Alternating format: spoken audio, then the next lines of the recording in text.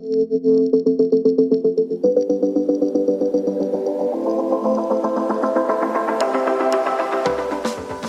to the Tech Ed Podcast, where we visit with leaders who are shaping, innovating, and disrupting technical education. People who are not afraid to think differently, not afraid to try something new, all with the goal of securing the American dream for the next generation of STEM and workforce talent. Welcome back to the Tech Ed Podcast. I am your host, Matt Kirkner. What a crazy ride we are on with the U.S. economy. Last year, we saw the highest inflation that we've seen in 40 years, almost in my lifetime, not quite, but 40 years ago was the last time we saw this kind of inflation. We've got states that are now flush with COVID cash. We have unemployment at historical lows, but yet so many people sitting out of the workforce. It is going to be a crazy time for the economy, for technical education. And the guest that we have with us today to talk all about this is somebody that I've known, I think, for about 20 years. This is a big deal. We're really proud to have this guest on with us. He is a very, very highly regarded economist and expert, not just on the U.S. economy, but the global economy. And this is going to be a phenomenal conversation and a fascinating conversation with Brian Beaulieu. Brian is the CEO of ITR Economics. Brian, thank you so much for being on the Tech Ed Podcast. Matt, it is my great pleasure. Good to see you. It's great to see you. And like I said in our intro, we're going to have a really fascinating conversation. Every time I've spent time with you, I've come away smarter. I've come away more invigorated. I've come away with a number of nuggets that I wasn't necessarily expecting, but always helped me in my business. So I'm sure that our educators and our employers that are listening today are going to feel exactly the same way. I want to dive right in because I know we've got a short time together today. One of the things that's really, really interested me over the course of the last, let's say 5 or 10 years, is we kept expecting this huge inflation. You know, we had all the stimulus, we had, record low interest rates for so very long. And you kept, every time there was another spending bill, every time the Fed kind of stayed still on interest rates, you were like, when is the inflation going to catch up with us? I think a lot of folks almost realized or maybe thought that it wasn't going to.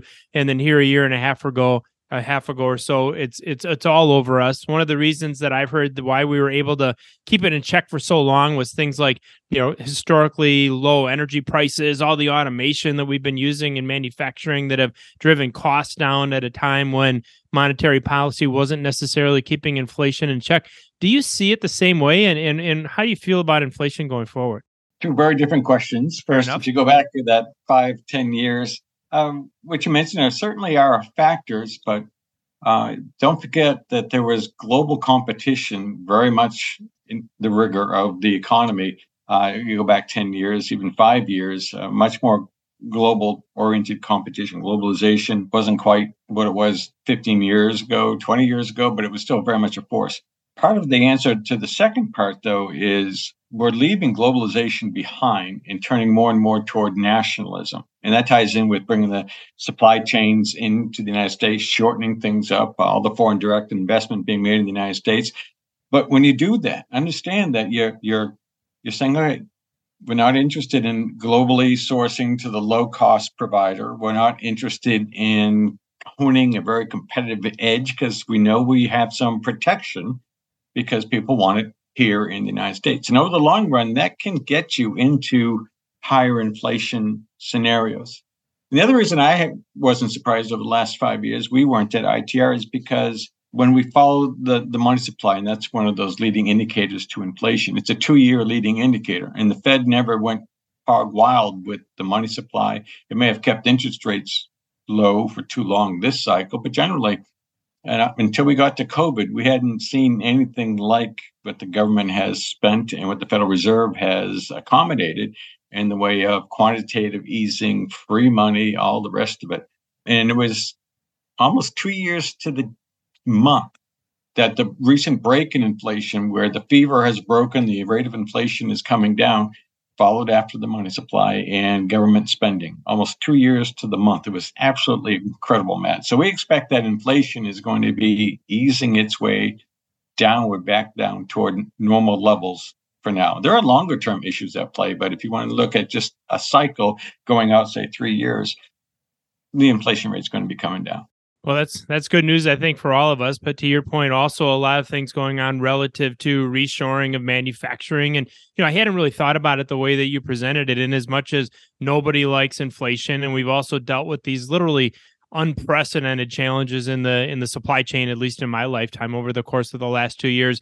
We like to say on the Tech Ed podcast, if there's a silver lining to all those supply chain challenges, it's that the rest of the world now knows what those of us in manufacturing knew all along, which is just a vital importance that U.S. manufacturing plays to our very way of life here in the United States. So that is getting a fair amount of attention.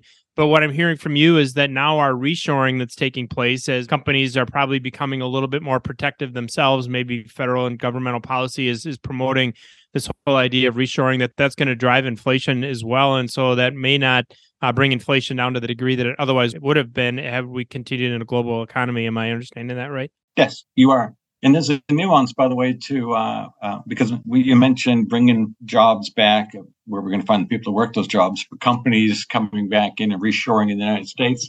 And most people picture China when you say that. But over the course of 2022, something very interesting happened, and it's been evolving. Europe is now a bigger trading partner for the United States than is China. I read that. Isn't that incredible? Go ahead. I think that's great, in that they're a more stable ally than China could be, particularly given the strife about Taiwan that's not going to easily go away. Our economy has much surer supply partners in Europe than we will have out of China in particular. Without question. And so at a minimum, that is going to kind of cement that supply chain going forward, it sounds like, and that we'll have more dependable partners, even as we reshore here to the United States and to other parts of the West, including Europe. It's going to be a fascinating ride that we're on in manufacturing. Any other implications that you can think of? You talked about inflation, Brian, but other implications of this whole push toward reshoring in the West that we should be thinking about from an economic standpoint? And I alluded to part of that, and where we're going to find the people to work these jobs. I mean, this is going to be a strong impetus for automation, improving our systems, our processes. And I don't just mean on the manufacturing floor. I mean our information processes, and understanding that just-in-time inventory is not going to be, the dream come true when you have these supply chain issues. So many factors are changing at the same time that to be a manufacturer or a distributor today is probably more exciting than it's been for the last 25 years. This is going to be quite a ride. It is going to be a great ride. And that's great news for anybody that's doing business in the manufacturing sector, especially all the suppliers that we think about who are supplying the education world. And so that part of it is going to be fascinating for them, as well as they see this tremendous growth. You mentioned the workforce challenges, Brian, and one of the things that I've just been absolutely fascinated with this last several years, and really into 2022 especially, is this huge number of working age individuals between the ages of, let's say, 25 and the mid 50s, and especially working age males that are sitting out the workforce. There was an article, and I don't know if it's moderated at all, but an article in the Wall Street Journal last spring that talked about 1 in 8 working age males sitting out the workforce now. Is that issue still an issue that you see affecting the economy? What's causing that, and what do we do about it? I don't know what we do about it. All I can do is look at the data, and at a micro level, we develop strategies at the business level. But if I were emperor of the economy, what would I do about it? I have no idea. In terms of them sitting out, it's funny. We look at labor participation rates, and while the Federal Reserve and others likes to say it's us baby boomers, I'm pointing at myself, not you, Matt, since you're barely 40 years old. I'm close enough. I'm right on the fence somewhere in the middle. We dropped out following the Great Recession, and the rate that us baby boomers have dropped out of the labor force is no different than it was following the Great Recession. The big differences that I noticed were these: college-educated people in their 30s, 40s, and 50s, they're a large swath of who's opted out of the workforce. And that's a COVID echo, because they had to stay home with the children, and they said, look at all the money we're saving on this childcare. Right? Interesting. If we modify our living standards a little bit, we both don't have to go back to work. So that's a big swath of people right there. And what's cool is those kids are going to grow up, and those people are going to come back. Okay. Then we follow the federal EIN applications, and there's a tremendous surge of people who are starting their own businesses because they don't want to go back into the office, or they want a better work-life balance and maybe was being offered to them. And obviously, that's not a boots on the ground manufacturing job. It's a professional services job more than anything. So they're starting their own businesses, right? But 3 to 5 years out, 80% of those businesses are gone because they're going to fail. And those people are going to be coming back looking for a job. And my advice to anybody who comes knocking on your door that has already quit you once, don't hire them back. Don't hire the quitters. Hire somebody else's quitters, but not your own quitters. Because how many times does the second marriage work out with the first spouse? It does happen, but it's kind of a fluke thing more than anything you can count on. Then there's a lot of males, and I think these may be more males than females, that have dropped out of the workforce and are working in the underground economy. They're just off the grid. They're getting paid in Bitcoin. They're getting paid in cash. They're not reporting anything. And they just seem to have disappeared. So as far as we can tell, none of this has a short-term solution. The best thing that we could do to solve our labor woes in this country, in our opinion, is come up with a cogent, long-term, documented labor program for people who want to come into the United States and have the thing run by businesses, not government. Because every 2 to 4 years, that's the pendulum that swings back the other way, and it just becomes a horrible mess.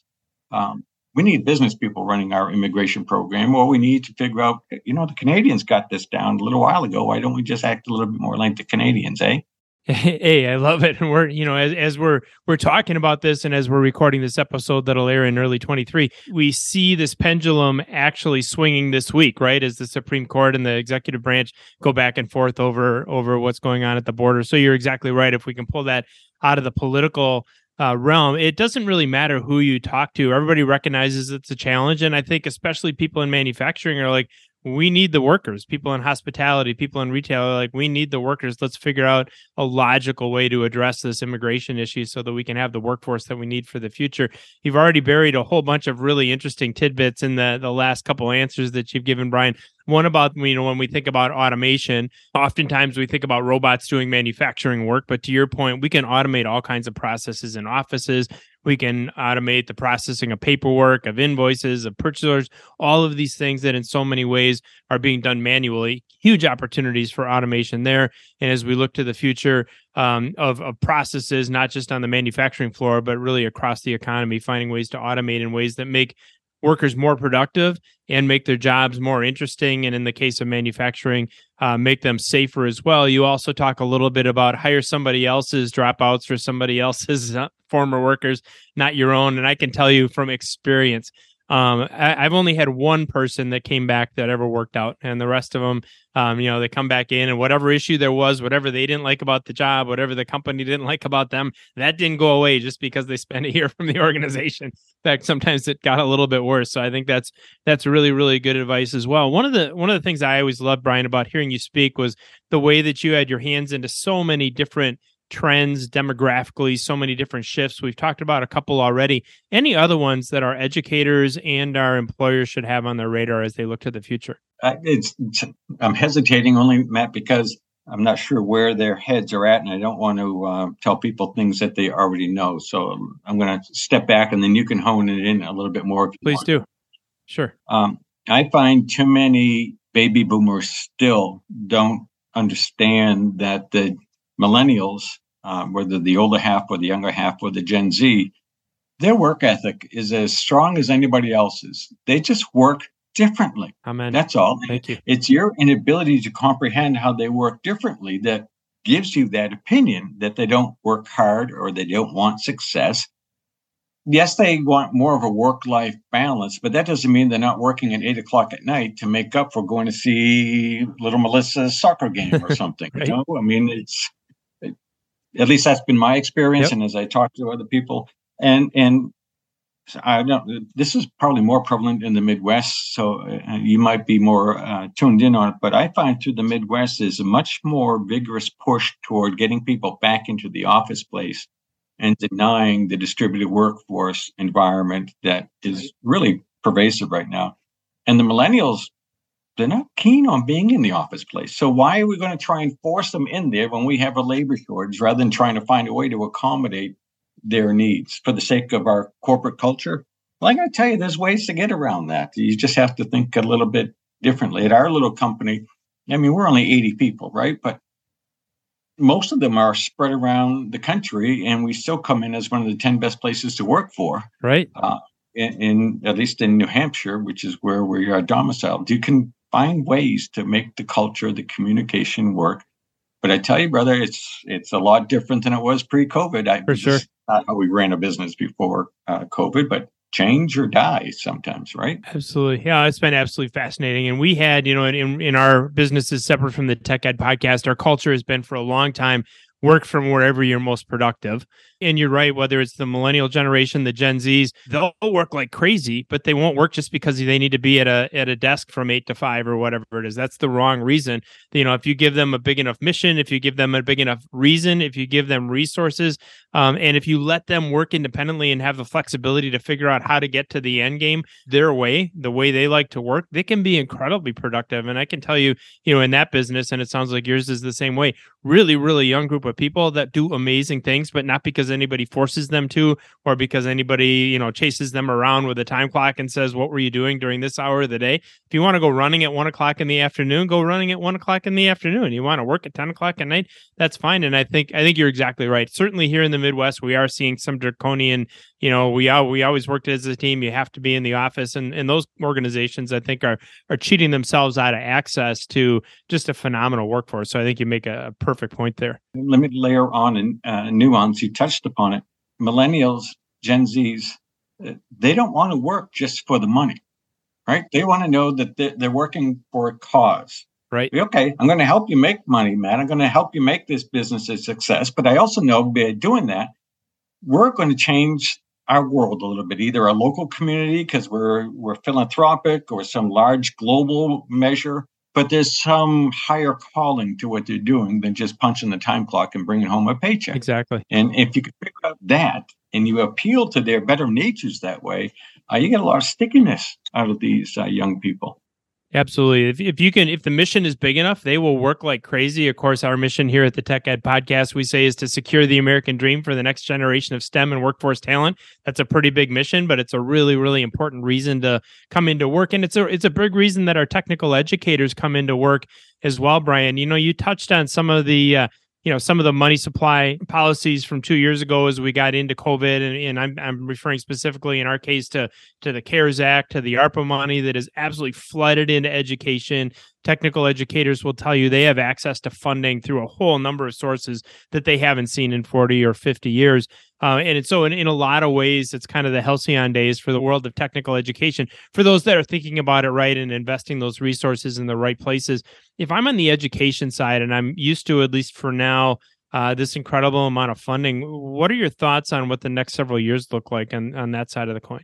Several being 3 years, I think the funding levels aren't going to be so generous, but there's been that's part of the COVID echo, I think, and government has an emphasis on trying to bring all these businesses back into the United States or starting new ones up. And they're not dumb. They know there's a lack of people, and we all are acutely aware that is in the technical side of things or the trades also, where we just have a dearth of people. We have so many people dying or retiring and not nearly enough filling them up. Something's got to give. It's not like we can't afford to go without. Something is going to have to change. And I think it's the pay scales, both of the educators and of the providers of those services, whether that service is standing by a CNC machine inside a manufacturing center, or somebody working in a warehouse, or somebody mowing the lawn because they work for a lawn care business. I mean, this isn't going to win me any friends. But you're in trouble when you pay athletes stupid amounts of money to entertain us, and we don't pay people who provide real services enough money to have this standard of living that they really should have. And don't send me ugly cards and letters. I'm a capitalist through and through. I just recognize as an economist where there are imbalances that inhibit our ability to achieve everything that we can achieve as an economy.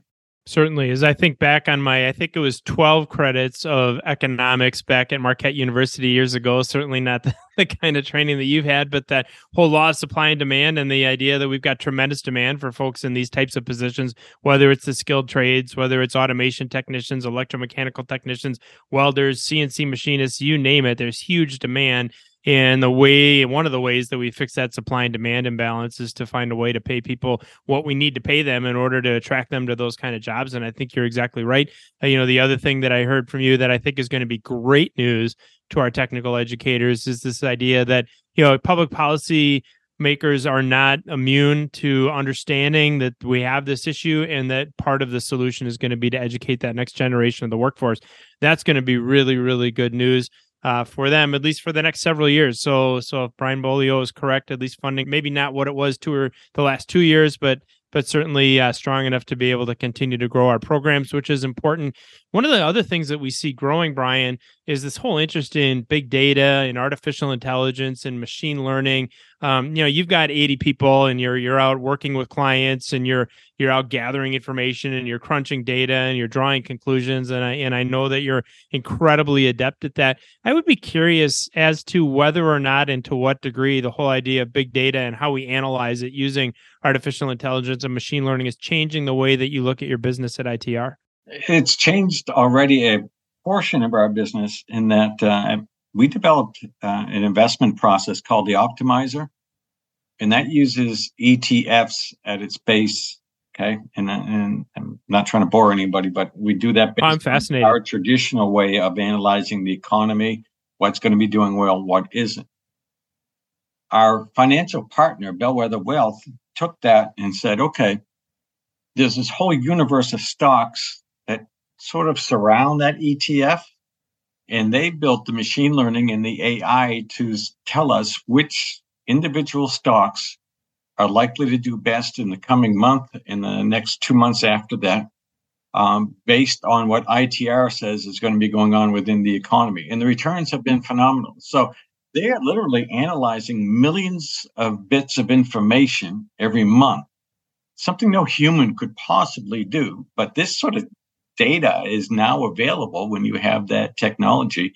And it blows my mind that, I end up owning stocks that I never even knew existed, but, Yeah, if it works, it works, right? Yeah, that's fantastic. Yeah. And I think one of the things that is a message maybe hidden in that answer for anybody considering AI and machine learning, I get a lot of questions from folks that say, well, where do I even start? And what you have said is, look, you don't necessarily have to develop that algorithm or that AI platform on your own. You can leverage somebody else's with your own data and collaborate in a way that enables you both to benefit from it. And that's a great example of what Bellwether Wealth, was that the organization you suggested? Yeah, just a perfect example. I know we only have a few minutes left with you, Brian, and you're a very busy gentleman. I want to squeeze 2 more questions in. We have a lot of manufacturers that tune into the Tech Ed podcast to think about the futures of their organizations. And I know you do tremendous consulting with manufacturers all over the globe and certainly here in the United States. So, where is your manufacturers consider investing in their businesses the next several years? Where are you advising them to look? To solve the people problem. Anything that's your goal. That's your true north when it comes to how am I investing. And maybe that means buying a competitor because there's some real synergies, or they have the talents that I need to really drive my bus. Or maybe it's just some of this automation or delving into machine learning. You mentioned big data before, and this ties into education. I think data scientists are going to play more and more of a role in managing our world, our business world, going forward. It's becoming much more complex than you and I ever grew up with, Matt. For sure.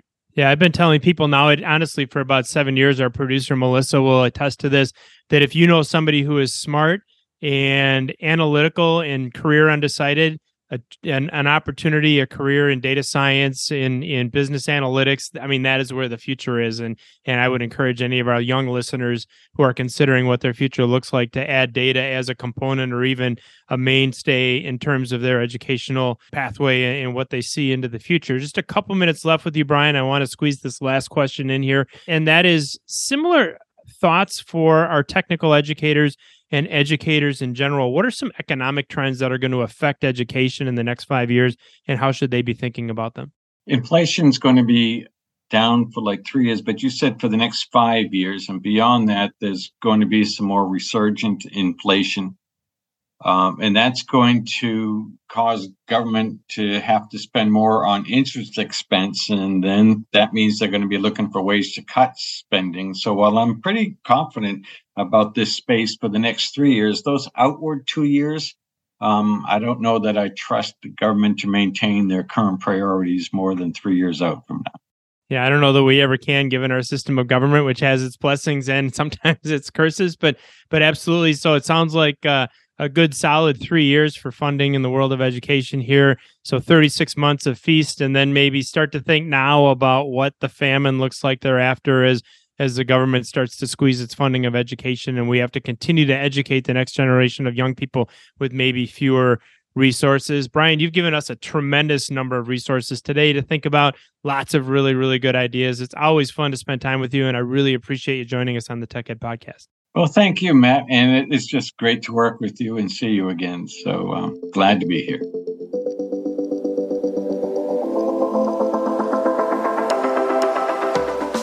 Thanks for joining us for this episode of the Tech Ed Podcast. If you haven't already, subscribe, leave a review, and if you liked this episode, share it with a friend. New episodes launch every Tuesday, so listen in next week.